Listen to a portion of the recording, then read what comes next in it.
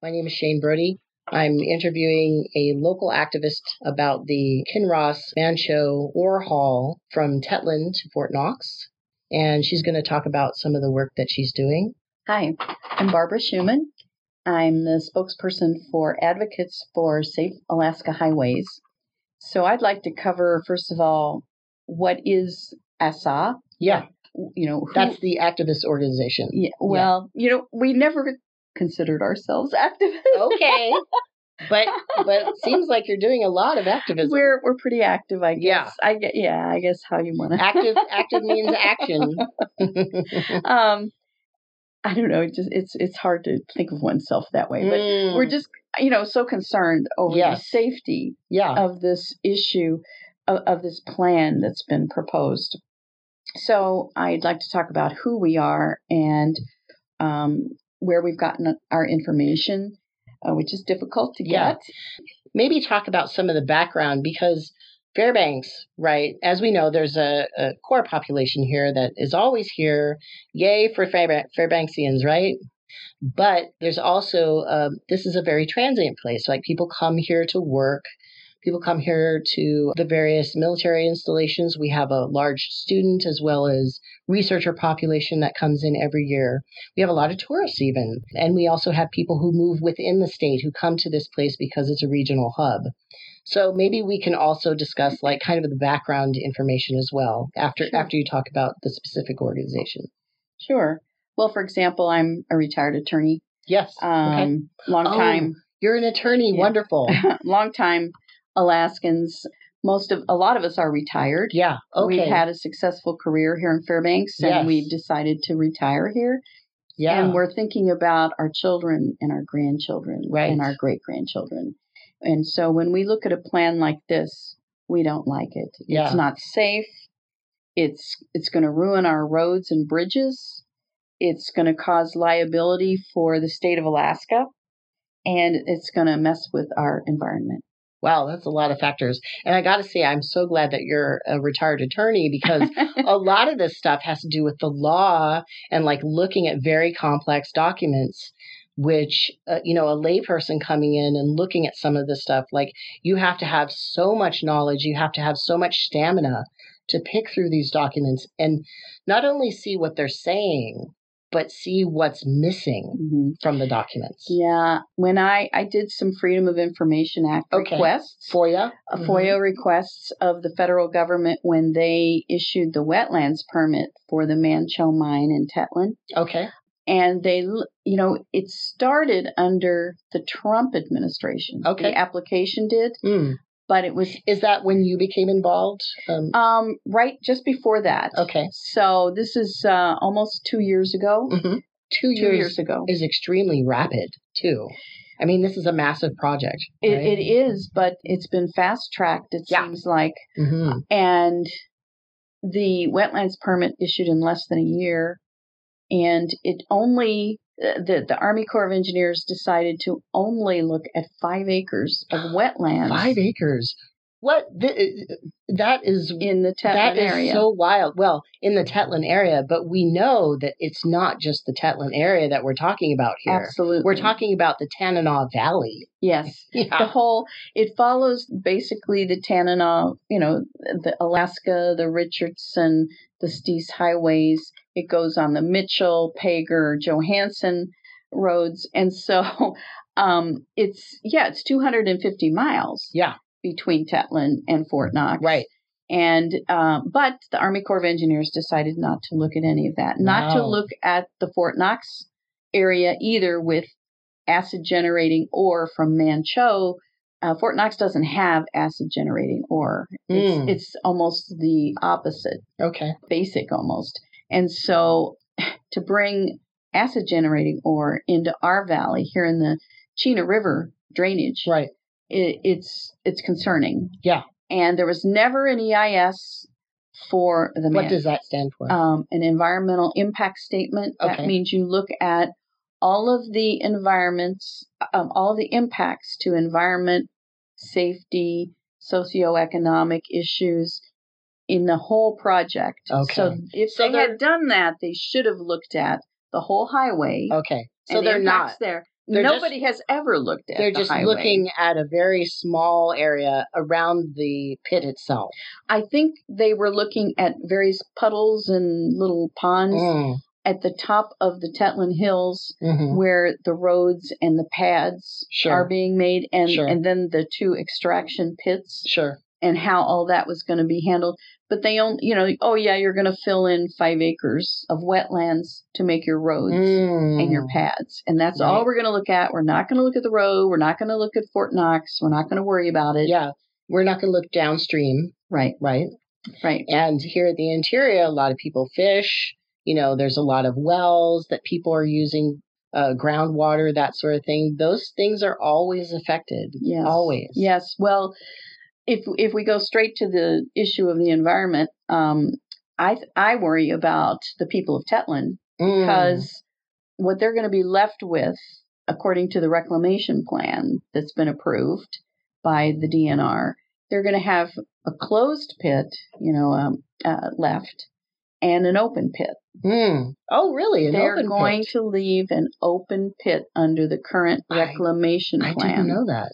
Well, even the closed pits are ridiculous, though. I mean, all they do is they take like bulldozers or something and, let's kind of sculpt a mountain again and throw some seed on it. Well, it's a little more complicated than that. What I'm really concerned is the open pit, which DNR says, no, they don't have to reclaim it because the walls are going to be too steep. Oh, okay. So if you dig it too steep, then you don't have to reclaim it. That doesn't make a lot of sense to me. No, that doesn't make much sense. And if you're leaving a steep slope, what's going to happen afterwards to that steep slope? Well, all those walls are going to have the ore, which is acid generating, mineral leaching ore, exposed to the oxygen in the air. And water. Precipitation, and it's going to come down to, a puddle at the bottom, if not more. Right. And, the migratory birds, animals, people that go there to look down. And what if this unnatural water body with acid fluids in it goes over the banks? Well, I don't know that it would go over the top, but guess what? That whole area is a very active seismic area. Okay. I don't know if you remember back, I think it was in the 80s or 90s, we had a big earthquake here, and it really shifted the road like 5 feet out that direction. So, it could happen that it would be breached. Right. And even if it's not breached, one of the statements in the reclamation plan is something to the effect that, there will be seepage. Oh, great. Seepage. So they know it's going to seep. Yeah, I think so. And they are, quote unquote, permitting it. Yes. Yeah. And you talked about fish. I'm really concerned about the fish in that area as well. Right. Because there's a world-class humpback, we call them whitefish fishery in Tetlin Lake, which is downstream. Right. There are salmon in the Toke River, which is downstream. Right. And the Toke goes into the Tanana, which goes into the Yukon. Right. And we're all concerned about the Yukon lack of salmon. Right. The fishing has definitely declined over the last few years. What's going to happen if now we add poisons to it? Yes. Yeah. So I'm concerned about, what's going to be left at Tetlin. But then there's the whole 250-mile route. Right. I just want to mention that the road is important to protect as well. It goes across numerous rivers, streams, wetlands. Yeah. And the fugitive dust, the tire particles from 52 tires on every truck. 52? Yes. What? We'll talk about the truck here Okay. in a sec. All right. I guess I have no idea about the scale of these trucks. 52 tires? Yeah. Goodness gracious. 16 axles. 16 axles? Yes. I don't even think I've seen something like that before. None of us have. Okay. It's a special order. Okay. Truck and trailer situation. But and finally, the air quality with the fugitive dust, they are going to have... What do you mean by fugitive dust? So when you transport rock and dirt, across a highway, you lose some of it to the air. Okay. Right. And it's like if you're following behind a big truck, you want to maybe move a lane because stuff is going to come onto your windshield. So they're going to try to mitigate that by putting a fabric cover. Sure. I don't think it's going to work very well when the trucks are empty. Right. Going back. Right. And it may not work that well either, even coming north full. I think there will be fugitive dust coming off of. Yeah, how can you control dust? I mean, yeah. and I worry on a about giant moving truck. And I worry about kind of rogue rock and sand and gravel on the truck that's going to be, bounced off at me when I'm following one of these things. But and then there's the air quality, the greenhouse gases, the 2.5 p.m. emissions, which we've got a problem here in North Pole and Fairbanks anyway. You're talking about like the diesel from the trucks. Diesel. Okay. Yes. Yeah. We tried to compute how much diesel would be burned in a year just in the non-attainment area of North Pole and Fairbanks, and it's about 1 million gallons a year of diesel burning. Wow. That there are alternatives to this road haul plan. Right. They could build a mill out near Tetlin. Yeah. They could extend the railroad. They could build their own haul road. A more direct route to Fort Knox from the Tetlin site. Oh, in a completely alternative road. Yeah. Right. Okay. And then you take it away from the public motor, the motoring public, and you could skirt. You could stay away from the non-attainment area.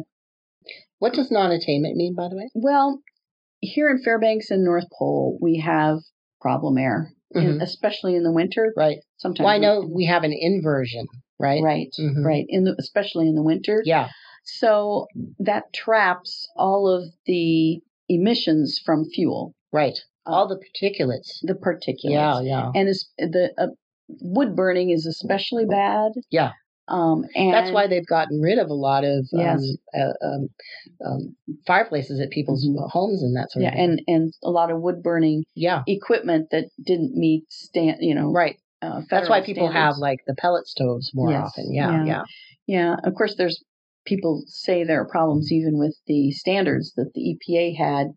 They weren't good enough, and they approved some of these things that were used for replacement, and they're not good enough. Oh, really?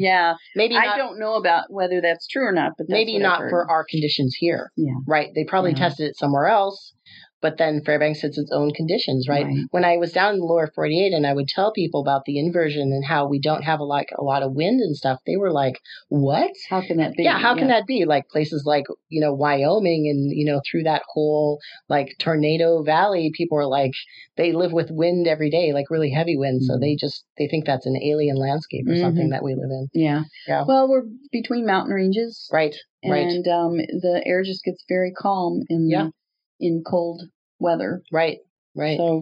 So at the same time that we are trying to reduce like the homes in the valley as emitters of particulates, we have this big project that then is going to dump a bunch of particulates in the air from the dust as well as from the diesel, it sounds like. Yes. And it sounds like this is going to be a really busy route as well. It like will. Lots and lots of trucks. Well, the problem with just thinking about this project is that we feel it's probably just the beginning, because there are gold mines all around that area and south of us and north of us here in Fairbanks. There was the dome issue when I left about 16 months ago, and that was becoming a really hot issue. And that is still a hot issue. Is it? Yes. Is it? Okay. Yes, it is. I haven't delved into that yet. I actually want to talk to somebody. So if anybody out there is involved with the dome issue, come talk to me. I can give you a contact there. Great. I want to talk about all of this stuff. It's a group called Save Our Domes. Yes. And they're working very hard on it. Wonderful. So yeah, there's even the particles from the tires contain chemicals that kill fish. Wow. And that's just coming to light now. Right. So let's talk about the trucks. Yeah. Let's talk about the project. Yeah. Let's start at the beginning. So we started about 2 years ago, at least, when former Senator Gary Wilkin started talking to some of his friends about this project. And when he described it, and when I describe it to you and your audience today, they will probably have the same first reaction we did, which is, oh, that can't be. They can't possibly be thinking they can do that. Yeah, right. But it is. Kinross is planning this project. Yeah. So we decided to get together and try to talk to people that ought to be very concerned about it in government and try to get to the bottom of it to make sure that our concerns were addressed. Who were you initially contacting? The State Department of Transportation and state legislators. We contacted DOT and eventually had a meeting with the governor in Juneau. Oh my goodness, you talked to him? Yes, we were invited. I'm glad that you had a meeting with him, but I'm imagining that wouldn't have gone very well. A representative, Kinross, was there. Okay. The Commissioner of Transportation, 3 of us from ASA, from Advocates for Safe Alaska Highways, and lots of staff and the governor. And what we were asking for at that point was a study. Let's study to see what the impacts are going to be. Right. Are we right or are we wrong? Or are you right? Or is Kinross right? Or are they wrong? Let's get to the bottom of it. And so it was kind of like being green lighted or fast tracked, it sounds like. Well, without much of a study. Right.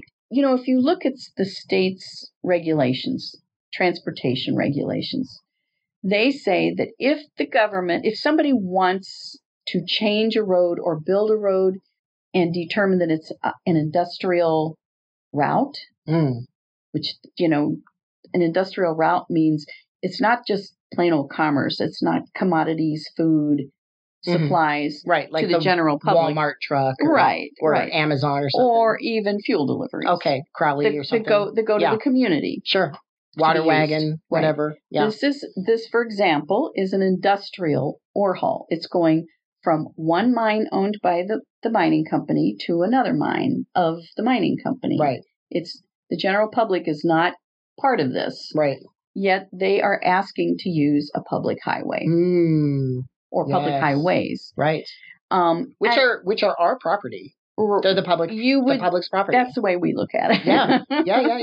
And it's not like we haven't been using these roads. Right. These roads have been used by the public for driveways, school bus stops and routes, mom and pop things. Yeah. There are a few, but very few commercial big trucks on them.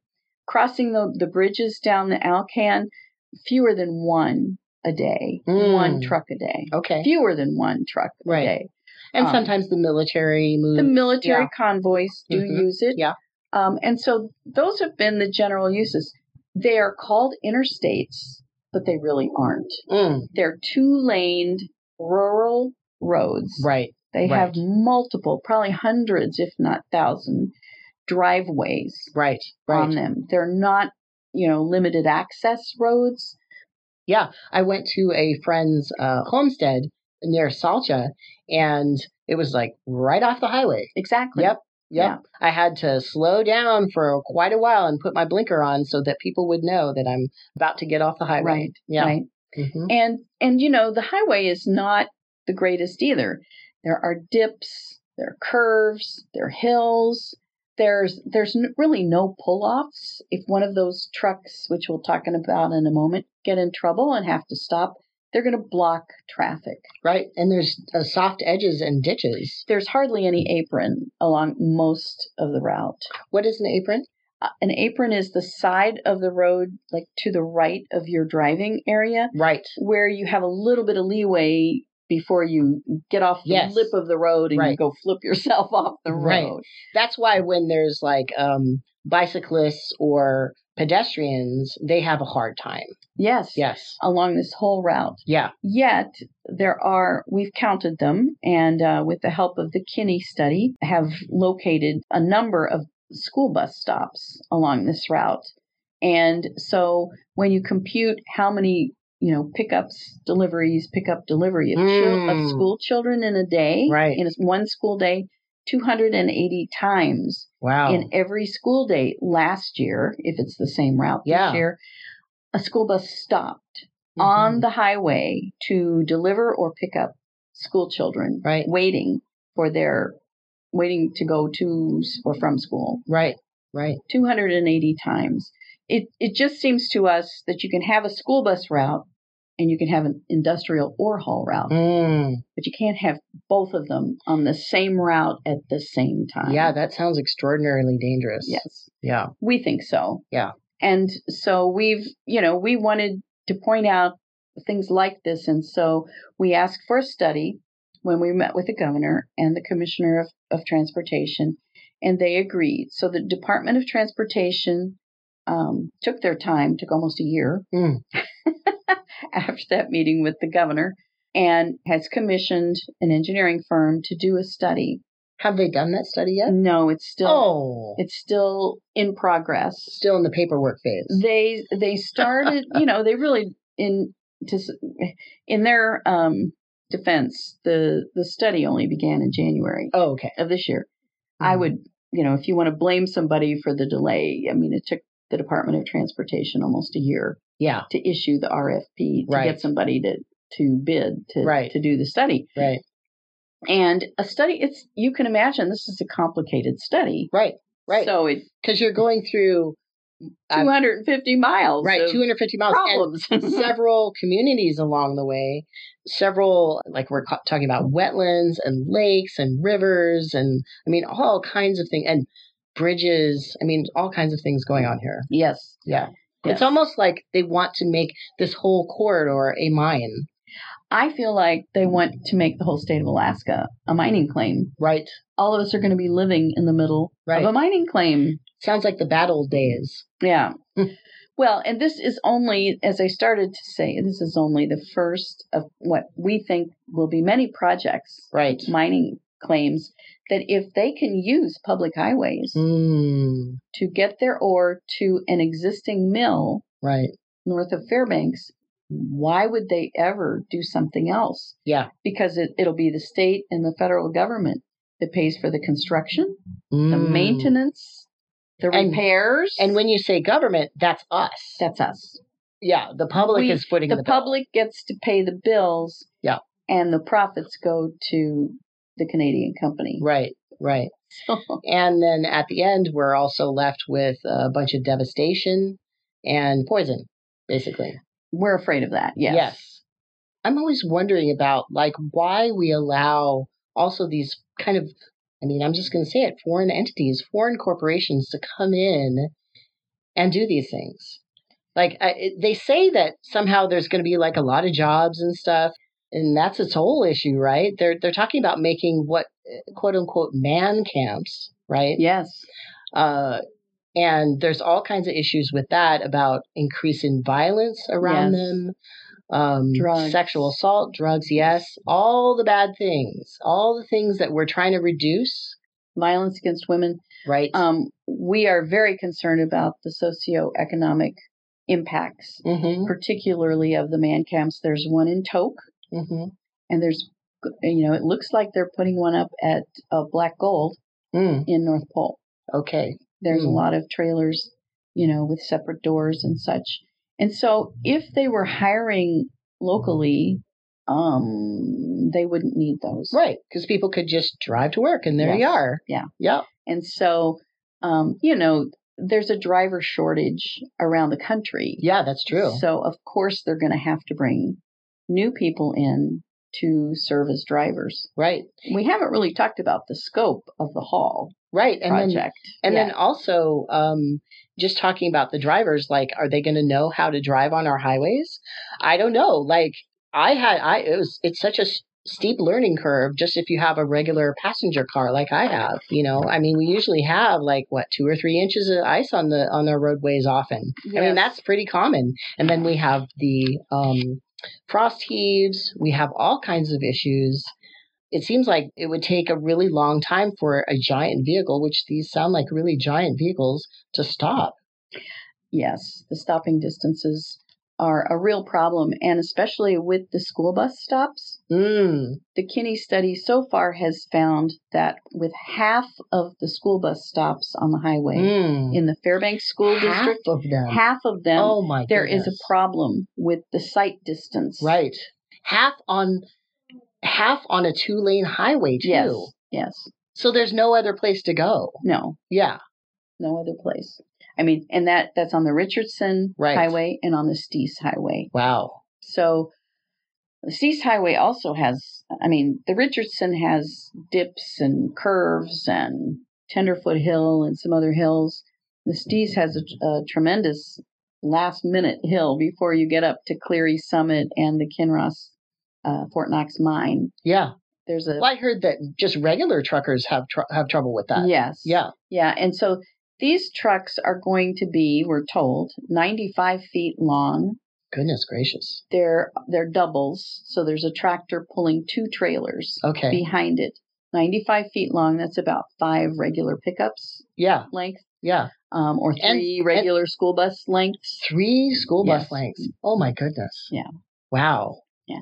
So you get to Skoogee Curve on, the last few miles before getting up to Fort Knox, and those doubles, even a single, will have to cross over the center line to get around that hairpin turn. Right. And we know once again, there's the visibility issue like you're talking about. Absolutely. Yeah. It's a very steep part of the road right there. Right. We know that Kinross has been trying to figure out some alternative, but really they've stopped talking to the public.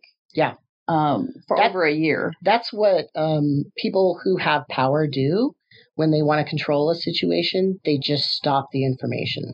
Yeah, so you have to keep pushing. Yeah, and even to the point where I think it was in the first TAC meeting, the Technical Advisory Committee meeting with the Kinney engineering folks that are looking at all this under contract with the DOT.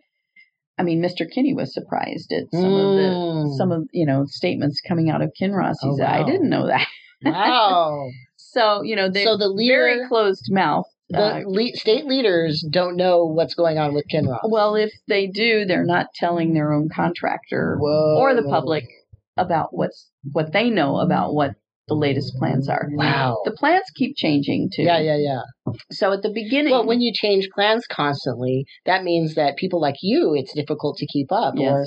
Or, like these state agencies, which are, people there are sometimes, there's a lack of workers sometimes and funding to go after all these changes. So let's talk about what they're planning. Okay. Go back to the basics. Yeah. So what is the Kinross ore haul plan? It is to put 95-foot double trailers behind a tractor. And are these special tractors? Because, yes. It sounds like a big load. It is a huge load. They will be 80 tons loaded. Wow. About 50 tons of rock. Wow. So 30-ton rigs unloaded and 80-ton rigs loaded. There will be 16 axles, 52 tires. So this is something you have never seen before because they are experimental and being specially ordered and specially engineered and specially fabricated just for this particular ore haul.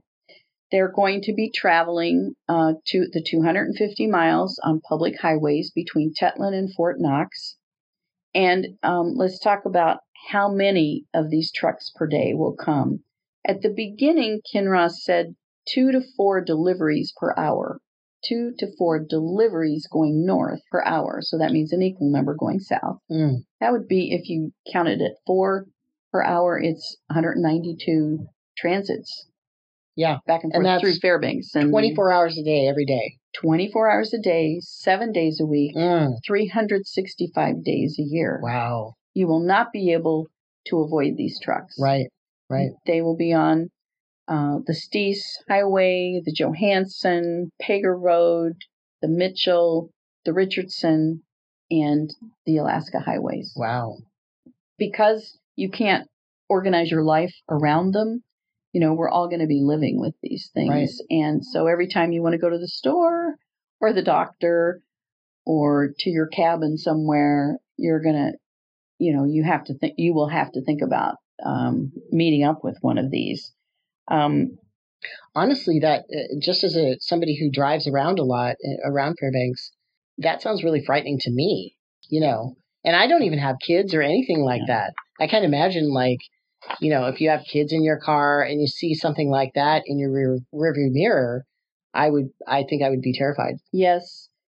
So I don't know if you watched America's Dangerous Trucks. No, I don't watch TV. It was on PBS here recently, and it talked about how the whole trucking industry in the country and how they have been able to avoid putting bumpers underneath, or some kind of protective device underneath trailers, because what happens now without them is either a truck coming upon a regular sized vehicle or pickup truck overrides that. Oh. Or if you... So it'll just go right over the vehicle. Exactly. Oh my God.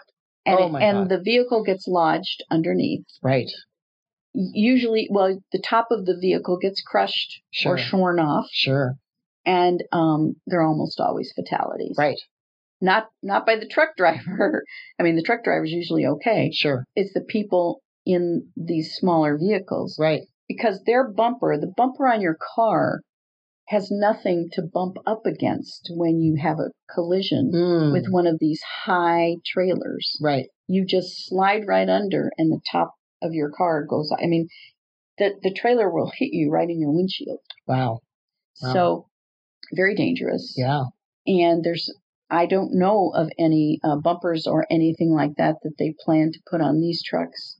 We haven't gotten any information, of course, about that. It's wild that we have to think about these things even. The other thing about a really high truck like that is it's very difficult for the driver to see over the top of the hood. I've seen one ad on the internet showing 12 school children lined up in front of the truck. There is a blind spot of 12 feet in front of most large trucks. Right. A blind spot. Right. And so it's totally inappropriate to put these things anywhere near school bus stops, in my opinion. Yeah. It's amazing that we even have to think about these things as the public. It's like we have to bring up our safety. It's like, you're talking about these trucks overriding cars. Well, I feel like we're being overridden by this project in some ways. I do too. It's kind of like, it's almost like it's a taking of rights that we have had as the public to use our roads for our purposes. Yeah. It's sort of being overtaken. Yeah. For an industrial overhaul. Yeah. There are also the issue of the bridges along this route with such heavy trucks traveling so often. And some of those bridges are a little narrow too. Very narrow. There are 3 World War II vintage bridges along this route. 5 of the bridges along this route are now slated for replacement. And they will not be replaced before this scheduled overhaul. And DOT seems to be saying that the bridges can just be used by these very heavy ore trucks. It doesn't make sense to us. And when we next meet as the technical advisory committee, we're hopeful that we can get some answers, because we're not getting them right now. On what's going on with the bridges and how can you allow these bridges that are slated for replacement to, be susceptible to damage. Right. This is the only road between Canada and Fairbanks. This is the only road you can use if you're in Tok. Right. To get to an airport, to get to a hospital. Yeah, what if there's like an emergency? The emergency situation along that route is also very dire. Yeah. It's very hard to get emergency services. Just even now, it's hard. Yes, even now. And we don't believe that any of the emergency service people along the route have the equipment to right one of these trucks if they go off on their side, or to extract vehicles and people from underneath them. Right. They just don't have the equipment or the personnel. So it just leaves the public in such a bad situation. Yeah. It's just not right. It's an unreasonable risk that is being taken with our lives and our welfare. It's just unreasonable. It should not be allowed. Do you think that this is a partisan issue at all? No. Actually, our group is wildly diverse. Yeah. We have the whole gamut of political, backgrounds and beliefs. And none of that matters because what we're talking about is safety. Right. And that applies to everybody. So thinking about like the long-term issues around this mine, do you have any perspective on that? Because we kind of live in an area that has a lot of mining that historically, what's going to happen with this mine project? I've read that they're going to build stuff up for a couple years. They're going to extract for about 4 years, and then they're going to do reclaiming for a couple of years. That's very, very quick. Yes. There's this mine, but there's a lot of other mining claims all around it and around the state. So if we allow this project to go forward as planned, it'll just be the first one of many. So this is kind of like a test to see what'll happen. Yes, absolutely. It's a test case. And we'll be stuck with the consequences if we're not careful here. Mm-hmm. So long term, let's take a look at, say, another mine that's like the Manh Choh mine in terms of the type of ore involved. Okay. It would be the Nebezna area. Okay. It is now a park, a national park. Is that in Alaska or is that in another state? It's in Alaska. Okay. It's just south of Manh Choh in sort of the mountainous area. Okay. Nebezna. And it was mined, over 100 years ago. Mm-hmm. But it has acid mine drainage because it has sulfides in its ore the same way Manh Choh has sulfides. So it's a similar kind of ore. It is. It's the same, basically very similar type of ore from, a similar area. And it is still, after 100 years, the ore is still generating acid. Oh, wow. That needs to be reclaimed and remediated. Mm-hmm. It's like a Superfund site. Yeah. It's a Superfund cleanup. Okay. That they're planning, and they're involving the public in their plans, and they're going to have to pay to clean up a mine that was mined over 100 years ago by a private mining company that just up and left, thinking that everything was A-okay when it wasn't. Right. And now the public has to pay to clean up the environment. So we have a lot of mining history here in Fairbanks, right? We even just had the Golden Days Parade, which was kind of a mixed bag of things. I noticed that Kinross was right at the front of it, which I thought was a little bit strange. Seemed like a little bit of propaganda there. So people sometimes it seems like like to claim that is part of our heritage here in this area. So why don't we just go ahead and do some more of that, right? As if we don't have other choices. Well, mining in today's world is a lot different than the historical mining. I would imagine. It was more placer mining. Yeah. The hard rock mining in the olden days was one guy shimmying down a shaft. Sure. And bringing up ore that he mined in, like maybe has a few sticks of dynamite or something. Yeah. And so almost all of it was basically surface mining. Right. Not deep, hard rock mining around here. And so it's totally different. And one guy and a mule or whatever could handle it, right? Right. And so most of that surface type rock was already oxidized. If it was going to generate acid, it had done it, millions of years ago. Right. And so bringing it up out of the ground now didn't cause the problems that when you go down a mile into the ground, like the Fort Knox pit has, or like the Manh Choh pits are going to do. Right. And then you bring that up and it oxidizes for the first time in millions of years. With precipitation, it becomes sulfuric acid. Right. And it will have to be remediated and dealt with at some point in the future. Yeah. At some point, especially if it leaks, if it seeps, if it gets into a seismic crack or something like that, we've got to protect Tetlin Lake, the Toke River, all the fisheries there, and all the fisheries in between here and Tetlin. Yeah, subsistence activities. All yes, that. And people still live subsistence lifestyles in that part of the state, and with all this activity, it's going to affect them, and we need to be mindful of that. We need to be aware of it. So, what are they doing with the Nebezna? Is that how you say it? Nebezna mine? Nebezna. As far as I know, the Park Service is planning to do a remediation, is what it would be called. They're going to try to figure out ways to deal with the acid mine drainage and get it to stop, or at least mitigate it, or treat it. Okay. So that it's not escaping into the atmosphere and killing everything along the rivers, the drainage areas. Right. And it's going to take years. Yeah. And a lot of money, I suspect. Right. Because it's, distant from a lot of places. So if, let's say, whoever's running this Tetlin mine, they just pull up stakes after 8 years or whatever, who is left with that bill, with that cleanup, that long-term issue that is definitely going to be around?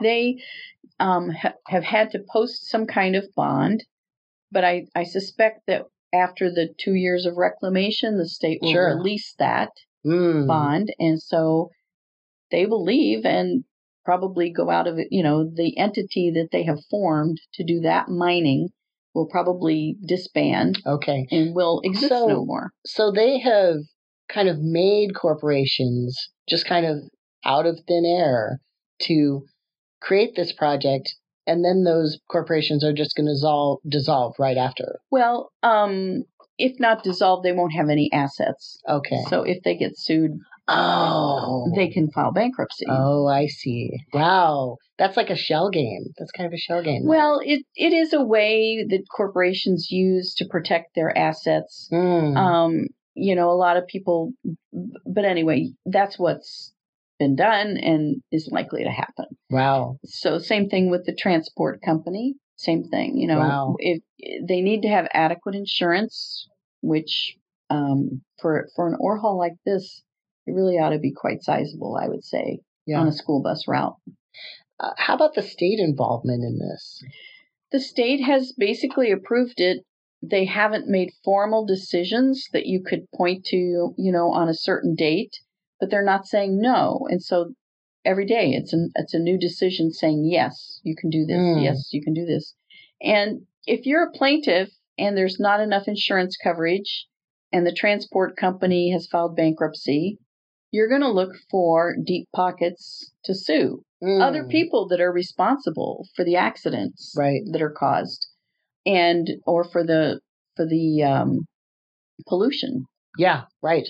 And with pollution, it never ends. The acid mine drainage. I mean, look at Nebezna. It's 100 years ago that it was mined. Yeah, it still is a problem. It's still generating acid. Yeah, I looked up a website about that, and there was some little warnings around on the website on almost every page that I looked about if you wander into this area as a member of the public. Afterwards, you have to clean yourself. Otherwise, it's basically going to contaminate you, like with stuff like arsenic and that sort of thing. Yes. Yeah. The ore itself has heavy metals in it, right, from Mancho, and it has mineral leaching capabilities as well. And certainly the acid generating ore also will be leaching minerals. Yeah. So it's like putting cadmium and lead and stuff like that on you. It's not a good idea. Right. It can cause problems. Right. So what can the public do? Like if they are upset about this, if they're worried about the process, because this is kind of being streamlined and fast-tracked, what can the public do? Yes, thank you for that question. We at Advocates for Safe Alaska Highways have a website. If you have questions or concerns, please look at it. It's www.safealaskahighways.org. There's a lot of information there, and our petition is there. You can email us at info@safealaskahighways.org, and you can help us by signing up for our newsletter, sign our petition, and take the petition and get your friends and neighbors and family to sign it. Scan it and email it back to us, or give us a call or an email, and we'll come and pick it up, because every signature is precious to us. And then talk to your elected representatives. Tell them how you feel about this. Ask them to do something to stop it and to protect the public health and safety. And keep your cell phones close by if it actually does start. I think we should all be vigilant and take pictures of anything that we see that's happening that's wrong, and say something about it. Yeah. Because otherwise, if there are no complaints, if we don't turn in, violations of law to the troopers and such, it's just going to continue. But I would say, especially for the local people here in the Fairbanks area, contact your local representatives. Yes. On the school board, on the borough assembly. Yes. Let them know how you feel. The borough assembly is almost evenly divided. Talk to the borough mayor. Let them know that you don't like this and that they should be opposing it. Right. We also could use some help from any experts. If you're a bridge expert, if you're a transportation expert, if you're an environmental expert or a geologist expert, we do have some of those that are helping us, but we could use more. Even as students. Yeah. Because there's a lot of research that we have started, but it's a big job. Yes. So we can use help. Give us an email at info@safealaskahighways.org if you would like to help. Awesome. We will also be at the Tanana Valley State Fair. We'll have a little booth, and if you would like to sign our petition, please look for our booth and come up and talk to us and sign the petition.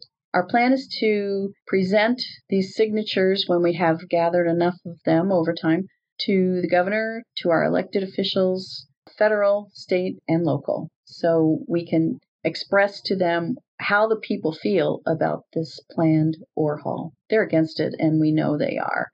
Public opinion is on our side. We just have to convince our elected officials to do the right thing.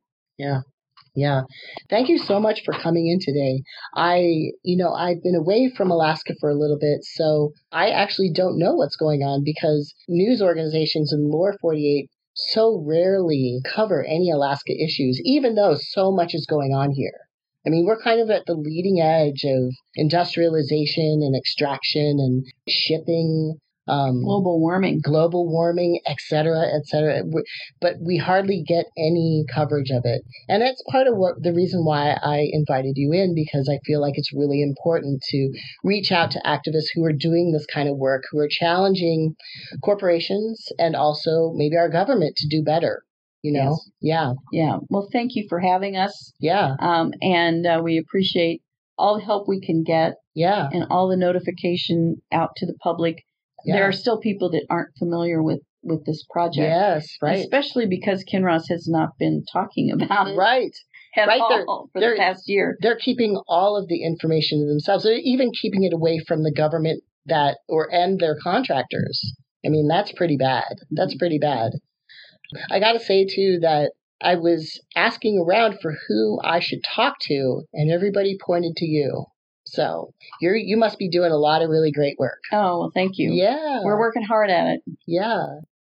All right. Thank you for coming in. Thank you. Pleasure to talk to you. Yes, pleasure. Once again, if you want more information about advocates for safe Alaska highways, please contact them. Go to their website, www.safealaskahighways.org, or you can email them, once again, info@safealaskahighways.org. Contact them. This is a really important issue. It's going to affect everybody in the borough. Do it. All right. Thanks, y'all.